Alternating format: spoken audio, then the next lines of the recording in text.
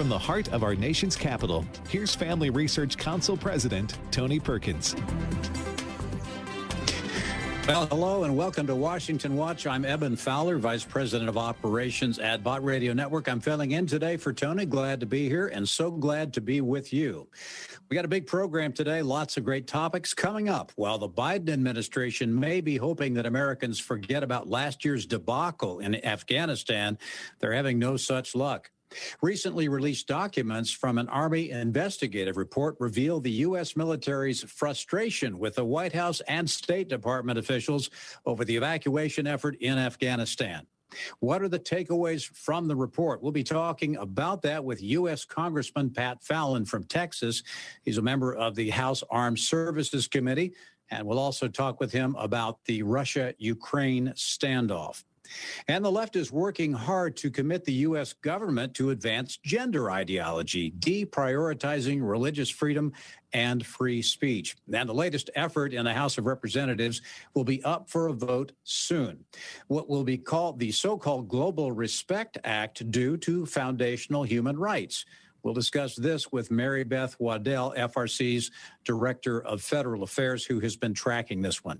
And speaking of human rights, Olympic athletes are being sent to quarantine hotels after testing positive for COVID. And according to the athletes, China is keeping them in unreasonable quarantine conditions and feeding them rather cruddy food as well, if you've seen any of the pictures.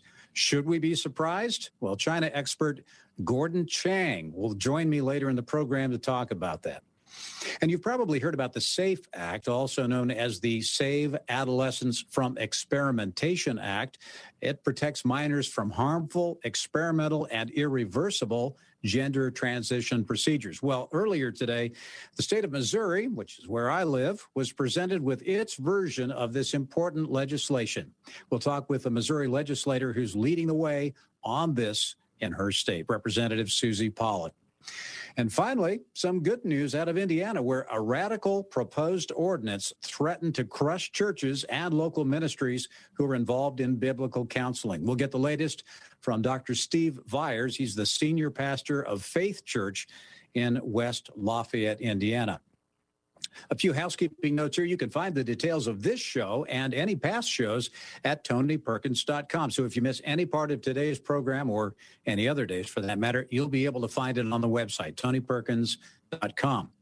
With social media, you never know who's going to be censored or deplatformed. So to stay in touch with us, text the word STAND, S-T-A-N-D, to 67742. That way we can stay in contact with you and send you updates and alerts on news, events, and resources.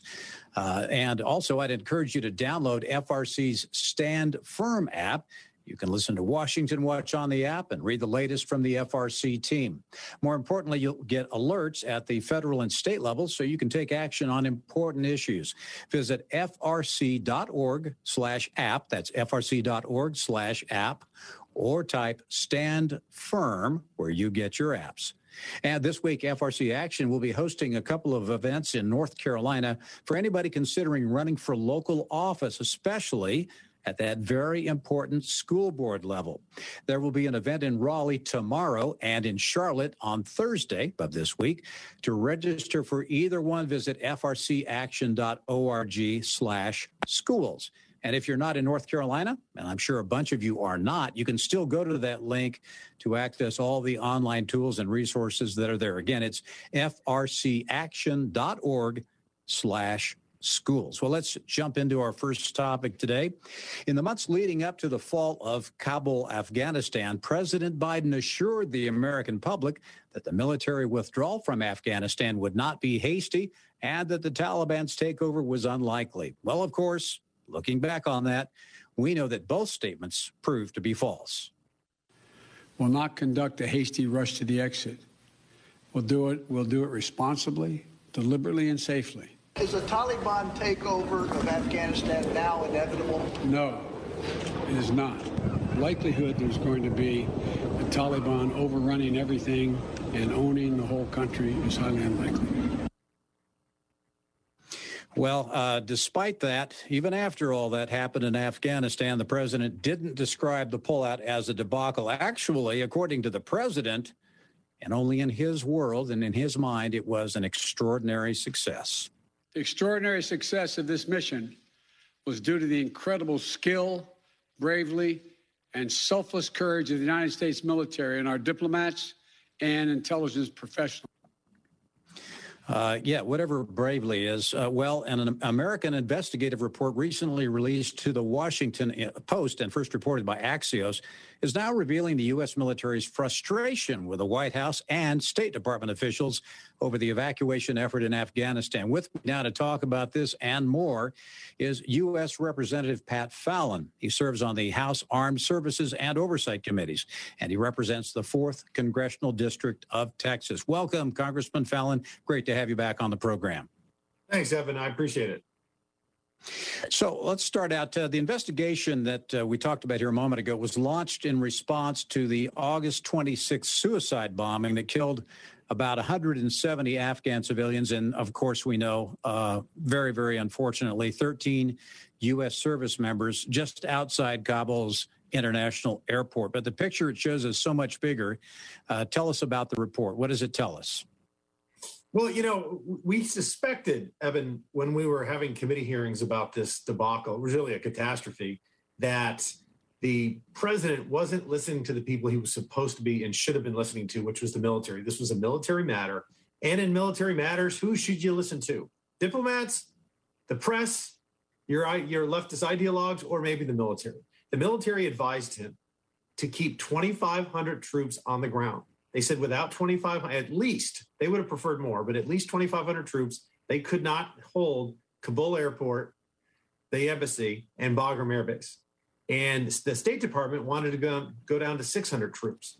And the State Department won out. The president listened to them. It was a huge, major mistake because the military, when you're conducting this kind of a withdrawal operation, you want to keep the troops. It makes sense to keep the troops there, and they're the last ones to leave, not some of the first. And he did it in reverse, much like he puts America last and not America first on a lot of other policies, both domestic and foreign. But anyhow, be that as it may, when we saw this report, it really confirmed exactly what our greatest fears were, that he wasn't listening to the people he should have. So Emily Horn, a spokesperson for the National Security Council, downplayed the weight of the documents that came out and told Axios that, quote unquote, cherry-picked notes from one meeting do not reflect the months of work that were already underway. And my understanding is from this information that's come out is that it showed essentially a nearly total lack of any foresight or planning on the part of the administration. Yeah, you got to hand it to them. This administration is pretty darn good at spin. They'll say one thing and mean another, or they just can't come out and say, you know what, we made a mistake. We'll do it differently next time. We've learned. They just always double down or triple down or quadruple down and say, no, we did everything perfectly. No, you didn't. You drew an arbitrary, you fabricated a line in the sand on yourself. You had this mysterious red line. I don't know why he did that. And, there was a lot at stake here. There were 5,000 scumbag prisoners being held in Bagram. And when we couldn't hold it anymore, the military left. A few weeks later, all of those folks broke out. And I asked General Milley, and I asked Secretary Austin, and I asked CENTCOM as well in a Armed Services Committee hearing if they could guarantee the American people that none of those 5,000 prisoners were involved in the attack that killed, as you said, the 170 Afghan civilians and 13 of our service members. None of them could guarantee that they weren't a part of it.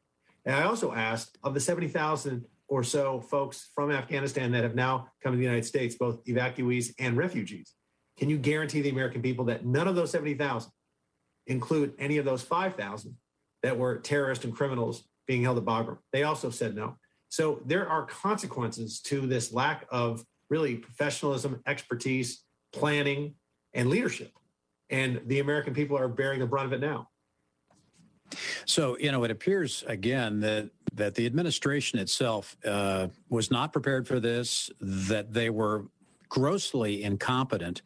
But then I recall some testimony before Congress from both Secretary Austin as well as General Milley, and I wasn't terribly impressed with their answers. Do you recall that testimony? I recall a lot of what I heard. I mean, first of all, they wouldn't even come out and admit that they advised Mr. Biden to have 2,500 troops remain. They just wouldn't acknowledge it. They said, well, we don't discuss what we told the president. Why? I mean, that's the crux of the issue here, is you cannot conduct a military evacuation without military members. And they just kept pointing fingers. And by the way, I mean, Evan, this is one of the largest military catastrophes in American history. And no one, to my knowledge, has even lost their job. There's no accountability. Everybody passes the buck. And then Biden claims victory. It's a joke. Yeah, that's absolutely right. Nobody has lost their job, and a number of them should have.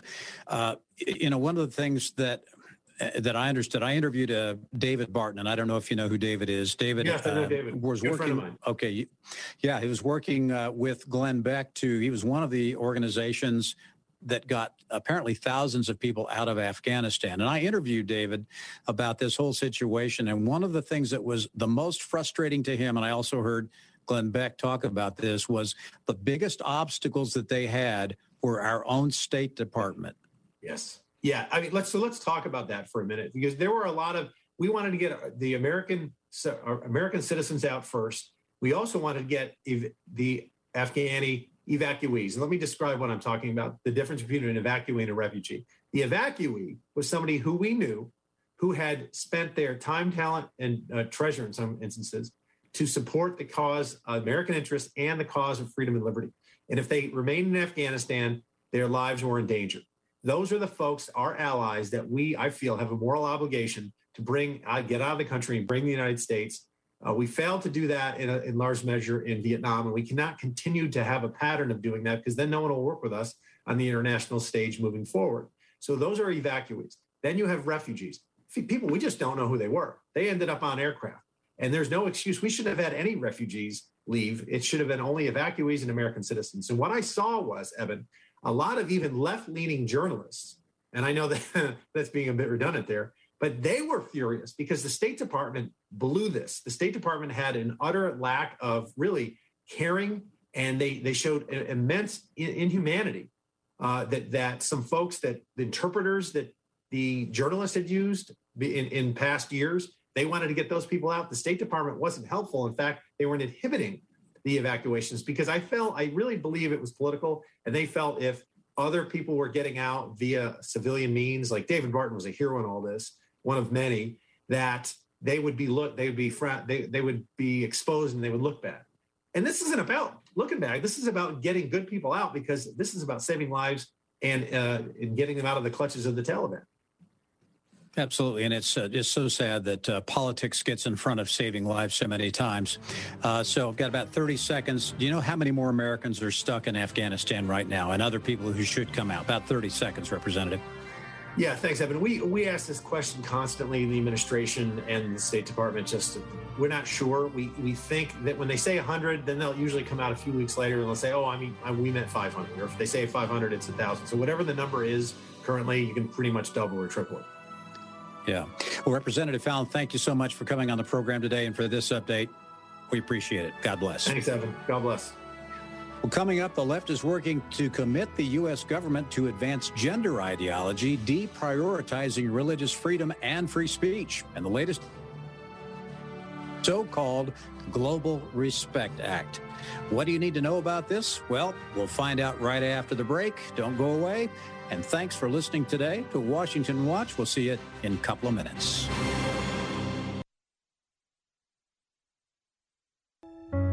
Can a Facebook post, a tweet, or an Instagram picture really change a person's mind? At Family Research Council's 17th annual Pro-LifeCon Digital Action Summit, pro-life activists from around the country will gather to explore the impact that digital media has on the culture's view of human life. On this year's program, you will hear from political leaders, bloggers, journalists, and activists who will share how they've used social media as a tool to further the pro-life message. You'll be educated and empowered to better reach your own communities by learning best practices from those who are at the cutting edge of the digital pro-life movement. With this innovative information, anyone can make an impact for the pro-life movement anytime and anywhere. Stay informed and take action by going to prolifecon.org. Again, visit prolifecon.org for more information. Here's a moment of hope for your home with Jerry and Becky Drace. What is love? Well, listen again to 1 Corinthians chapter 13, verse 3. Though I give all my goods to feed the poor, and though I give my body to be burned, but I have not love, it profits me nothing. Would you like to teach your family the true meaning of giving out of love? Then teach them this. A gift given in love is a treasure. Otherwise, the gift has little value. If you set the example of giving in love, then you will see an improved atmosphere filtering through your home. Let us suggest that your family serve maybe in a soup kitchen, or good clothes or good toys to somebody who really needs them. Another good suggestion is to put together a survival bag to hand out to somebody on the street corners. Remember, a gift of service done out of love may be the most valuable gift your family can give. Love increases the value of the gift. Learn more about the ministry of Jerry and Becky Drace at hopeforthehome.org. The following are real-life stories from Trinity Debt Management. My story begins with debt, a lot of debt. I used my credit cards as a source of income. It was not a good situation. I couldn't pay my bills. The interest on the cards was really high. If you're in debt and you need help, call Trinity at 1-800-788-1813. I initially was scared to call, and immediately I felt relief. They contacted all of our creditors, and they put us on a plan for success. Trinity will consolidate your accounts into one easy-to-manage monthly payment, reduce your interest, and possibly improve your credit score. You'll save thousands. I've been able to pay off close to $15,000. We're doing a lot better. Please pick up the phone and see how affordable and easy it is to pay off your debt. It's a godsend. We're debt-free for keeps. Call Trinity at 1-800-788-1813. That's 1-800-788-1813.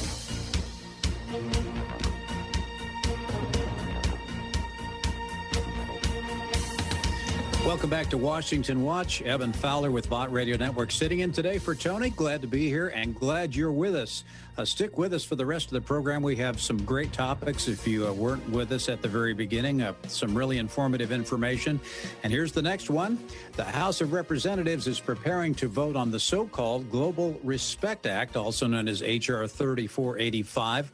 That would enable visa bans against foreign individuals accused of violating the rights of LGBT identifying persons and require the U.S. State Department to designate a senior officer to track violence and discrimination against LGBT identifying individuals abroad.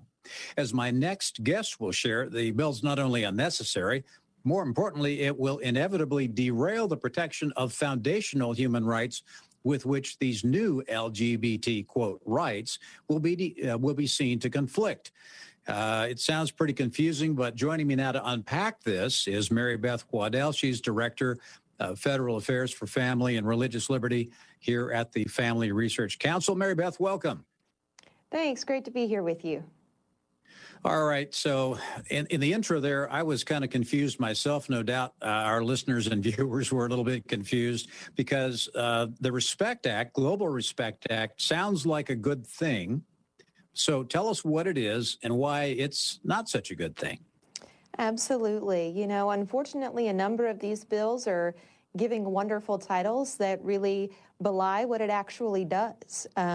You already noted the semantics of the bill, and what that actually means is that it would really inappropriately reorient our U.S. foreign policy to disproportionately focus on LGBT policies and quote-unquote LGBT rights, which could potentially alienate allies and displace attention from where it needs to go on religious liberty and other human rights abuses. As you were even just discussing, you know, the State Department should be focusing on the fallout of the withdrawal from Afghanistan. You have the Olympics that are highlighting the atrocities against the Uyghurs right now. You have Russia that, you know, could be invading Ukraine. These are the issues that should be the focus of the State Department, not winning political points on LGBT agenda.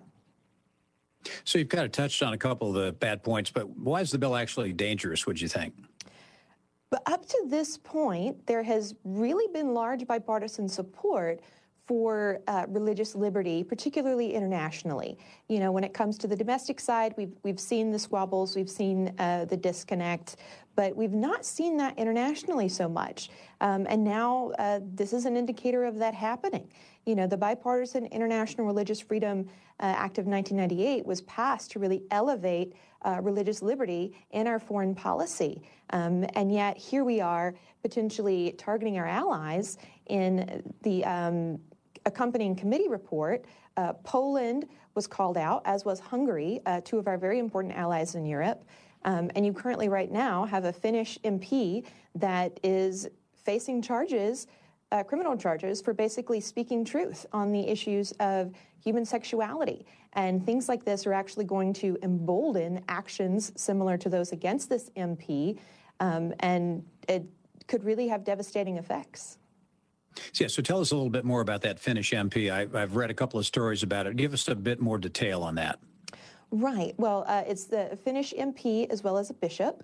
The MP wrote a piece basically explaining her views and the church's views and what they should be on the issues of human sexuality. And that has been claimed to be a hate crime. And so now the Finnish government is actually targeting her and the bishop who republished her piece. And basically, it was just a restatement of traditional beliefs when it comes to human sexuality, as well as scientific fact. So I'm just kind of going out on a limb here, but it sounds like the Global Respect Act would sort of put that kind of thing on steroids, maybe not only here, but around the world. Is that a correct assumption? It very well could.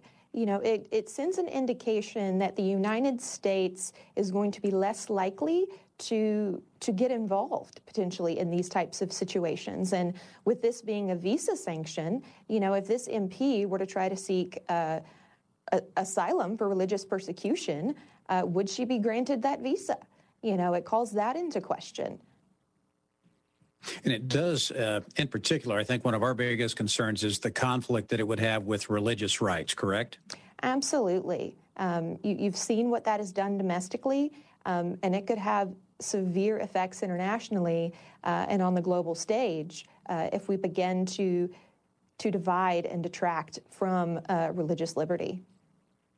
One of the things we always like to do when we talk about an issue or a problem like this is also present a potential solution. So what can listeners and viewers do? Is there something that folks who are watching can do to help prevent this thing from getting passed? Absolutely. The vote is tomorrow morning.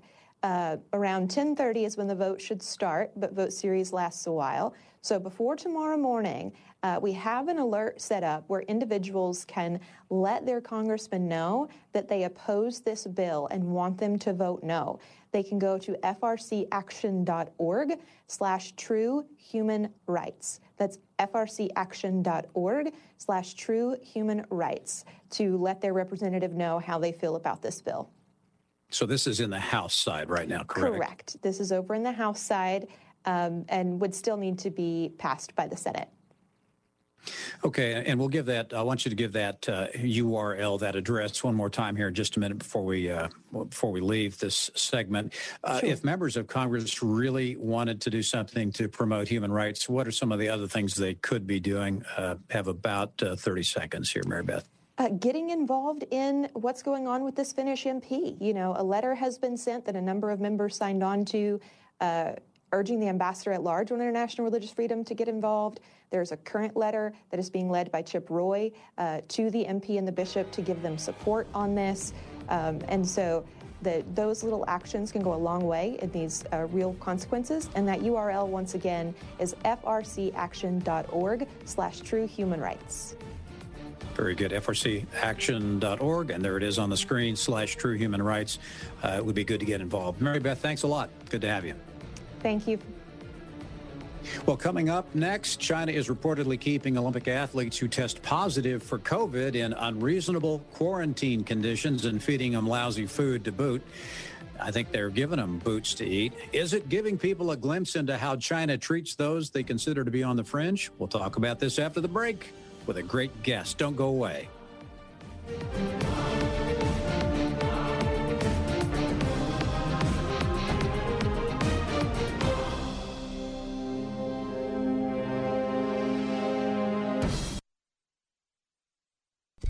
Making the most of your money. Here's Dan Celia.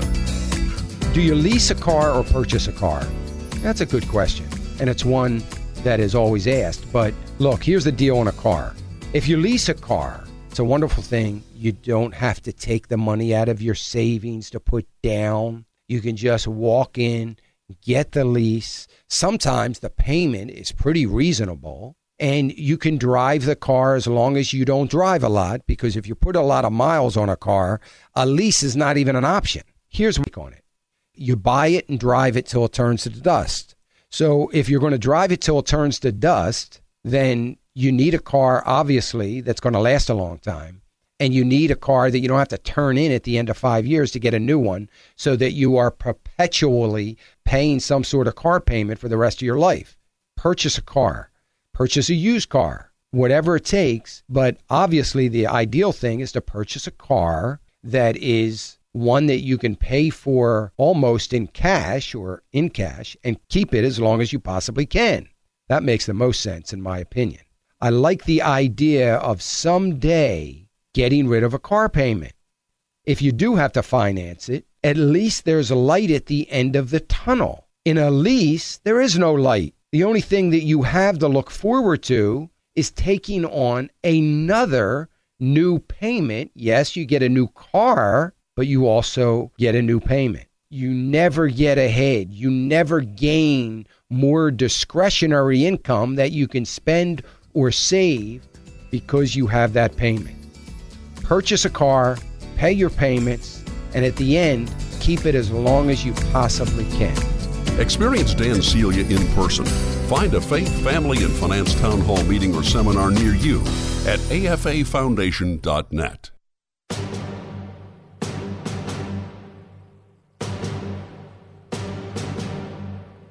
Welcome back to Washington Watch. Evan Fowler with Bott Radio Network sitting in today for Tony Perkins. And as always, glad you're watching and listening. Over the course of this week and next, this show is going to devote a segment to highlight the human rights abuses of the Chinese Communist Party. We're calling it Human Rights on Ice.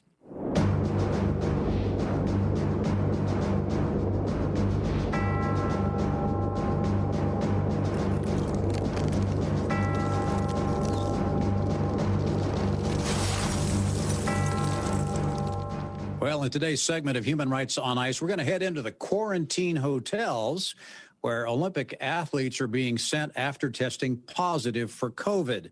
And according to the athletes, China is keeping them in unreasonable quarantine conditions.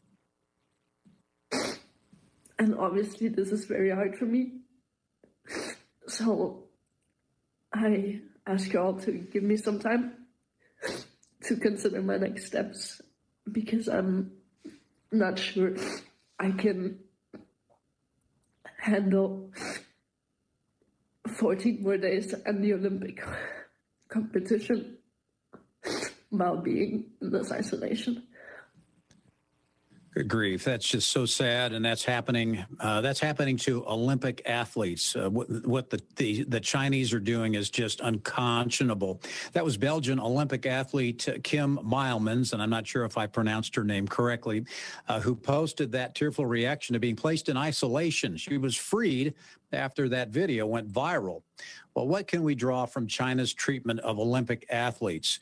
Joining me now to talk about this is China expert Gordon Chang, and we're so glad to have him on the program. He's the author of The Coming Collapse of China and the Great U.S.-China Tech War. He can be found on Twitter at Gordon G. Chang. Gordon, welcome back to the program. Great to have you. Thank you so much, Eben. So give us an update on what you know. We've been seeing a lot of this going on in the media. We've heard about these athletes, now hundreds of them, who have supposedly tested positive, no doubt using Chinese testing kits. So what's going on from your perspective?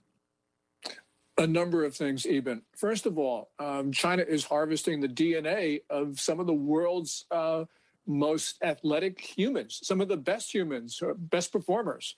And they're doing this because they want to develop biological weapons. Chinese military researchers have been talking about, quote, specific ethnic genetic attacks. In other words, pathogens that will leave the Chinese immune but sicken and kill everybody else. And they need foreign DNA to do it. They also need DNA to build super soldiers. So they're taking DNA from the world's best athletes. And so this is really an horrific exercise. But going back to what we were just talking about before, the other thing they're doing is they are making it very difficult for certain competitors to actually do well at the Olympics. And what they have done in China is use a more sensitive COVID-19 test than the IOC wanted. But the IOC caved in on that. So a lot of people have now been thrown into quarantine where they're in facilities which are so small they can't exercise. They get inadequate food. They get the same food for every single meal. And this really is an attempt, I think, to make sure that China does well in the medal count. Well, cheaters never win, but at least they don't really win. And this sounds like an awful lot of cheating going on. And I read an article, it was this morning, as a matter of fact, Gordon, where the headline essentially was asking the question, are the Chinese doing this to throw the Olympics their way? What do you think? I think certainly that is the case. When these Olympics are over, we will have the statistics on the number of foreign athletes that have been put into quarantine versus the number of Chinese athletes. And I think that we will find a great disparity in that. And that will be evidence of an intent to cheat, to disadvantage foreign athletes, because Beijing puts a lot of stock in the total medal count. And we saw that, for instance, last year at the 2021, it should have been 2020, but the 2021 Tokyo Summer Olympics.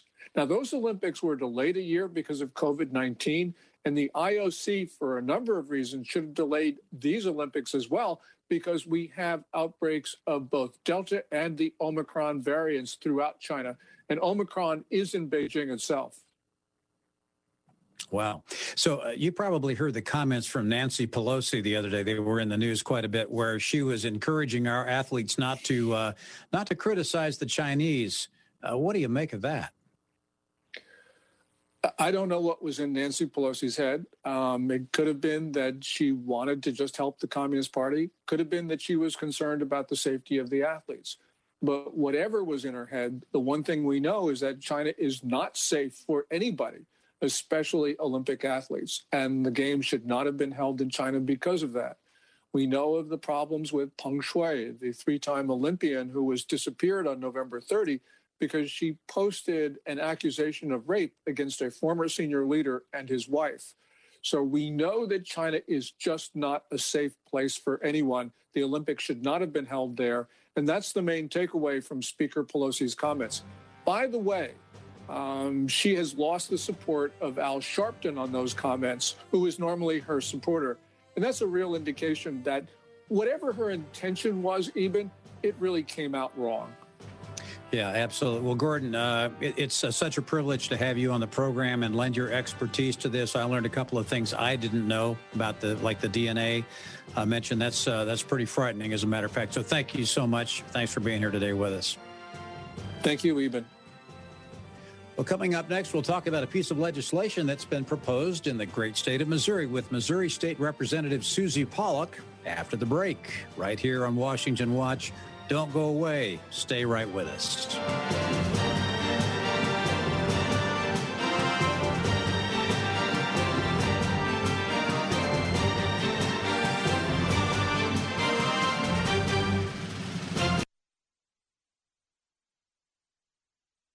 Today, moral relativism and political correctness are assaulting truth. How can the world have hope when believers themselves aren't clear on the authority of the Bible? The Church of Jesus Christ always faces a tremendous temptation to deviate from the Word of God. The God who speaks clearly expresses God's intent in giving us His Word and the response that is demanded of those who hear. Nobody ever encounters God and says, that was boring and irrelevant. When people say that about the Bible, it just says to me they've not encountered the God of the Bible. Our faith is rooted in history, and consequently we need to use the evidence and never be afraid of it. The God Who Speaks is a feature-length documentary from the American Family Association, which could bolster your confidence in the Word of God. Churches really need to see this, really need to understand what the Bible actually is. Available now at thegodwhospeaks.org. AFR programming is now available on Alexa. You're joking, right? Nope, not joking. Seriously? Yep, this is not a drill. Wait a minute. No way. There's a way. The Alexa way. So if you just happen to miss your favorite shows, no worries. You can now listen to each podcast with Alexa. It's simple and it's free. Just visit afr.net/apps and click Alexa. We're not joking. Hello, I'm Sam Rohr, president of the American Pastors Network, a growing national network of pastors committed to the authority of Scripture and preaching the whole counsel of God. We believe biblical obedience is the foundation for revival, and impacting our culture for Christ is our duty. For too long, the pulpits of America have been silent on the important issues such as marriage and family and assault on our liberty. Join us in the battle for truth on Stand in the Gap weekend, Sunday evenings at 6 p.m. on American Family Radio, and visit us at AmericanPastorsNetwork.org. Hi, I'm Steve Tiber with 8 Days of Hope. 8 Days of Hope exists to love and serve those in need. Over the past 15 years, over 40,000 volunteers have helped 7,000 families rebuild their homes for free after natural disasters. We've also renovated and rebuilt facilities to bring hope and healing to those rescued from sex trafficking. Our rapid response ministry is busier than ever. With 40 deployments over the last 4 years, we've been able to minister to so many when it mattered most. It's completely free to serve with us. We provide your food and lodging when you volunteer. There's countless opportunities for any skill set and any skill level. We spend multiple weeks with those that have lost so much by cutting trees, tarping roofs, mucking out houses, and so much more. Consider joining us on our next outreach. You will never be the same. For more information about 8 Days of Hope, please go to 8daysofhope.com. That's 8daysofhope.com.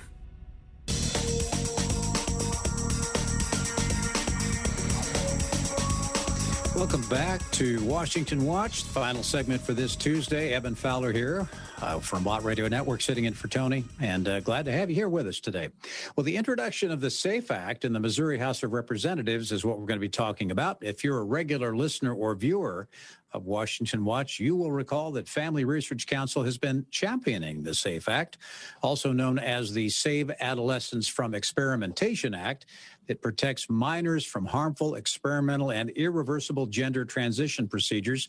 Well, earlier today, the state of Missouri was presented with its version of this important legislation. And with me to talk about this is the Missouri legislator who is leading the way on this in her state, Representative Susie Pollock. Susie, thanks for joining us today. So good to have you. Thank you. Thank you for having me. Well, tell us a little bit about what the SAFE Act is about, what it does, first of all. So it saves adolescents from experimentation, which is so it stops puberty blockers, cross-sex hormones, or gender-confirming surgery for adolescents under the age of 18. And, you know, we have a gender clinic here in our state, and they are treating children as young as 6 years old with puberty blockers. And those drugs have terrible lifelong negative effects. I'm a cardiovascular specialist, and so the cardiac issues, just the terrible side effects to those drugs and surgery have to be stopped. We have to protect our children. Well, you know, I was going to ask you why you decided to introduce the bill, and now that you tell me that you're a cardiovascular specialist, so are you a physician? Is that correct? No. I work in the cardiac cath lab with the cardiologist. Okay. So let's get into a little bit of medicine here, if you don't mind, and tell us what some of the impacts are for the different things, the puberty blockers, those sorts of things. What kind of impacts do they have on a young person, both short-term and long-term? Right. So the puberty blockers, you know, they say it just postpones puberty. And we know that puberty is not easy or fun to go through for anybody. But But there's so many things that happen with natural puberty. That's when all of our growth, that's when so many bodily functions develop, and those hormone surges, God made no mistakes when he created us. And it's phenomenal the way that our bodies work. And any interruption in that can cause stunted growth, cardiovascular disease, all kinds of problems, and irreversible infertility. So in my view, doctors who are involved in this kind of treatment, I think, are practicing medical malpractice. And I heard somebody refer to this and made a comparison with frontal lobotomies that used to be done supposedly to help with who knows what sorts of conditions, but that we will look back on this kind of treatment of young people, or of anybody for that matter, the way we look at the ridiculousness of committing frontal lobotomies on people. Yes. Would you agree with that assessment? I completely agree with that. And, you know, the experts in the field, the endocrinologists that don't agree with this new scope of practice they're doing, they've been silenced through this whole process. And that is so sad that, you know, they just silence the ones that have been doing this for 30 or 40 years. Yeah, it's unbelievable. Well, all right, tell us a little bit about the bill. Break it down and explain what it does, what it would do. Now, this is not the first bill of this nature in the country. I understand the state of Arkansas also has introduced or maybe has passed such a bill. But tell us what it does. What kind of restrictions does it place? So it just stops it. It makes it illegal to practice giving children cross-sex hormones, puberty blockers, or any kind of surgery. And currently, they don't do any kind of surgery in the state of Missouri, but it's not in law. And so I really want to get that in law and protect children, because who knows where things can progress to and what they'll be trying next, because all of this is experimentation. So it also stops insurance carriers from having to cover these experiments, and it protects taxpayers from paying for it also. Absolutely. Well, what kind of support or opposition are you seeing in Missouri to the SAFE Act that you've introduced? Well, so I have filed 2 bills prior to this in the 2 previous years. So I just filed this bill today. I'm sure the opposition will be rolling out really fast, but we had a great event last night. I was able to have FRC come to Missouri and educate about 30 other representatives and a senator and the Secretary of State. And it was a phenomenal event with great education and talking points given and the whole background. And I already have 5 co-sponsors, and I just filed it at like 10:45 today. Wow, that's great.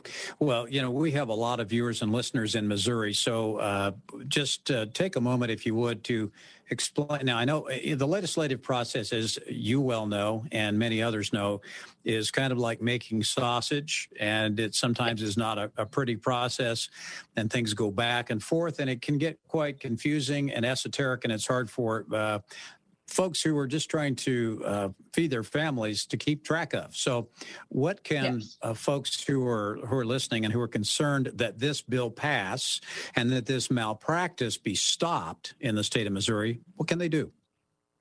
They can contact their representative and their senator and ask them to please support House Bill 2649, and they can co-sponsor. They can help me talk to the Speaker of the House and get it referred to committee right away, and then urge the floor leader to get it brought to the floor right away. The faster we move, the better, and let's protect kids in Missouri. Absolutely. Well, Susie, thank you so much. We have a coming up. And Susie, if you can hang on, just sort of stay back there in case we might want to call you back here for a moment. But sure. To our producers, I don't know if we can do that. I'm not sure if I'm asking for something I shouldn't. But we have another guest coming up to talk about some good news kind of along the same lines. And we're going to be talking with Pastor Steve Viars. He's the senior pastor of Faith Church in Lafayette, Indiana. So the West Lafayette City Council withdraws the counseling ban. That's kind of the headline here. I want to turn our attention to that particular news item. Again, West Lafayette, Indiana. Last month, we highlighted how local leaders there have been plotting to pass a radical ordinance that would crush churches and local ministries who are involved in biblical counseling. Now, biblical counseling often refers to, of course, that covers a wide range of different things that counselors do who are biblically based. One of them is also talking with people who are dealing with issues of sexuality, same-sex attraction, gender confusion, that kind of thing. And I think that's sort of where the hot spot is. So we have an update on the story from West Lafayette. Joining me now to give us the latest is Dr. Steve Viars. He's the senior pastor of Faith Church in West Lafayette, Indiana. Steve, thanks for joining us here on Washington Watch. Great to have you. Hey, Evan, thank you very much for having me tonight. We're having a celebration in West Lafayette right now, just thanking the Lord for his protection over our churches. And so we're glad to share that good news with your listeners. All right. Well, let me ask you just to scoot up to your mic just a little bit better so we can hear you better. But tell us about the good news. Give us the detail on what happened there. Well, last night, the city council actually pulled their ordinance, and they decided they did not have enough support. And then what happened, and it's somewhat unfortunate, but we actually brought some lawyers into the picture. Barnes & Thornburg, one of the largest law firms in the state of Indiana, was willing to take our case. And they presented a letter to the city council explaining them that this was constitutionally invalid on its face. If it faced a lawsuit, it would likely lose, and that would cost the city a lot of money. That's not the way our church likes to do business. We like to love our community. We don't like to sue our community. But we were in a situation where they were proposing an ordinance that would have criminalized gospel ministry to minors. You know, Jesus said, "Permit the children to come unto me and don't hinder them." Regrettably, our city council was saying, we're going to stop children from coming to Jesus. We're going to stop them from hearing the gospel, stop them from hearing the word of God. And we felt like we had to stand up on that issue. We had to stand up for free speech. We had to stand up for religious liberty.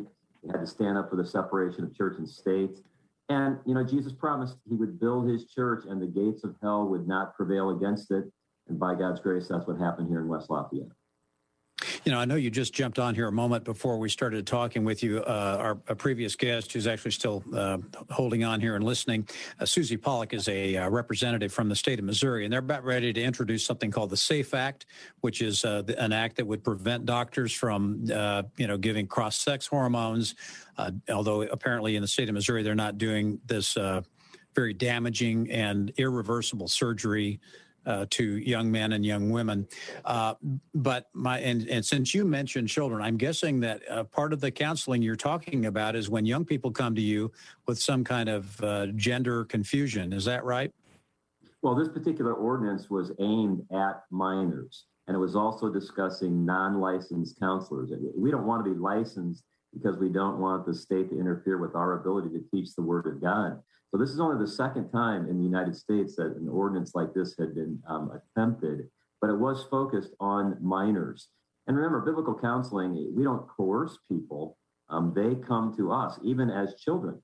And there's plenty of children in West Lafayette and everywhere else who believe in God and who believe in his word. And when they have a question about human sexuality, when they have some question about gender dysphoria or whatever it might be, they want to speak with a counselor who shares their religious convictions.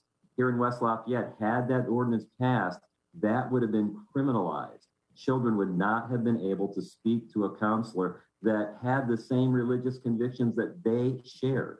That's how outrageous this particular ordinance was. And we had to stand up even for the kids in our community. Again, it's not by coercion. They come to us. Their parents come to us. But if they want to talk about these things from the Word of God, they need to have the freedom to speak that way. So how did this ordinance, and give us a little bit more, you've told us a little bit about what it was about, but who introduced it? What was the motivation? And essentially, what was the crux of the content of that ordinance that failed? Well, it was introduced by a professor over at Purdue University. And I believe it started about a year and a half ago when some students came to them and asked them to pursue a conversion therapy ban aimed at licensed counselors. The challenge legally is the state of Indiana has not yet passed a conversion therapy ban and very well may never do that. And since licensed counselors are governed by the state, not a local municipality, our city government was not able to do what the students asked them to do. Then, after doing some research, they learned that there was one other ban that had already been passed in the United States in State College, Pennsylvania, aimed at non-licensed counselors. And so I think for at least most of them, they just thought they were trying to protect children. They were just going along with what people said was best. I don't know that at least for most of them, they had faith-based counselors on their radar screen. We have the largest group of non-licensed counselors in this community. There's 32 of us, a number of medical doctors and professors and pastors and godly men and women who provide free biblical counseling services to people in our town every week. I'm not sure at the beginning most of them knew that. But then when we tried to discuss with them how this would, in essence, criminalize our biblical counseling ministry, they hunkered down. And that's regrettable. I wish this could have been done in a much more transparent fashion. I wish we could have done it collegially. I think we could have worked some things out. We actually offered an amendment that had strong religious protection. They turned that down. And by that point in the conversation, it became very clear to us that they did not want biblical counseling offered to children in these situations. And we said that we believe in the sufficiency of the scripture. We believe in free speech. We believe in religious liberty. Therefore, when children or their parents want to hear from the word of God, we have to have the privilege to continue to teach in that way. And so, it basically came down to we're not going to be intimidated by the government. We're not going to be silenced by the government. It even became an Acts 529 issue for us. We must obey God rather than men. And we had to have some pointed conversations with our city council. And we essentially said to them, we already have a God, and it's not you. So we don't want your approval. We don't need your approval. And I explained to our city council, I tried to be as sweet as I could, but I told them that if they passed this ordinance, it would be our stated goal to disobey it every day, hopefully before breakfast, because we have to teach the gospel. That's what we're called upon to do as a Bible-believing church. Well, Steve, I want to take a moment and just commend you and your church and your staff for taking a stand, because we're not hearing enough of that. And this should be an example. Folks who are listening and watching what this church has done, they've taken a biblical stand in their community, and they are not standing for this kind of restriction on biblical counseling. So, Pastor, I just want to commend you and thank you so much for what you've done. Well, the battle belongs to the Lord, and so we want him to receive all the glory for this. If folks want to see what we did, they could go to freedomlafayette.org. There's a website there with all sorts of resources, because this is coming to a theater near you. We really believe these are going to pop up all over the place. And so that information is at that website. Just to help freedomlafayette.org. And we have to leave now. Pastor Steve Viers, Senior Pastor of Faith Church Lafayette, Indiana. Thanks again. Well, thanks for listening to Washington Watch today. Great having you on. Washington Watch with Tony Perkins is brought to you by Family Research Council and is entirely listener supported. Portions of the show discussing candidates are brought to you by Family Research Council Action. For more information on anything you've heard today, or to find out how you can partner with us in our ongoing efforts to promote faith, family, and freedom, visit TonyPerkins.com. Also, to leave a comment about Washington Watch, call our watch line at 1-866-372-7234. That's 1-866-372-7234.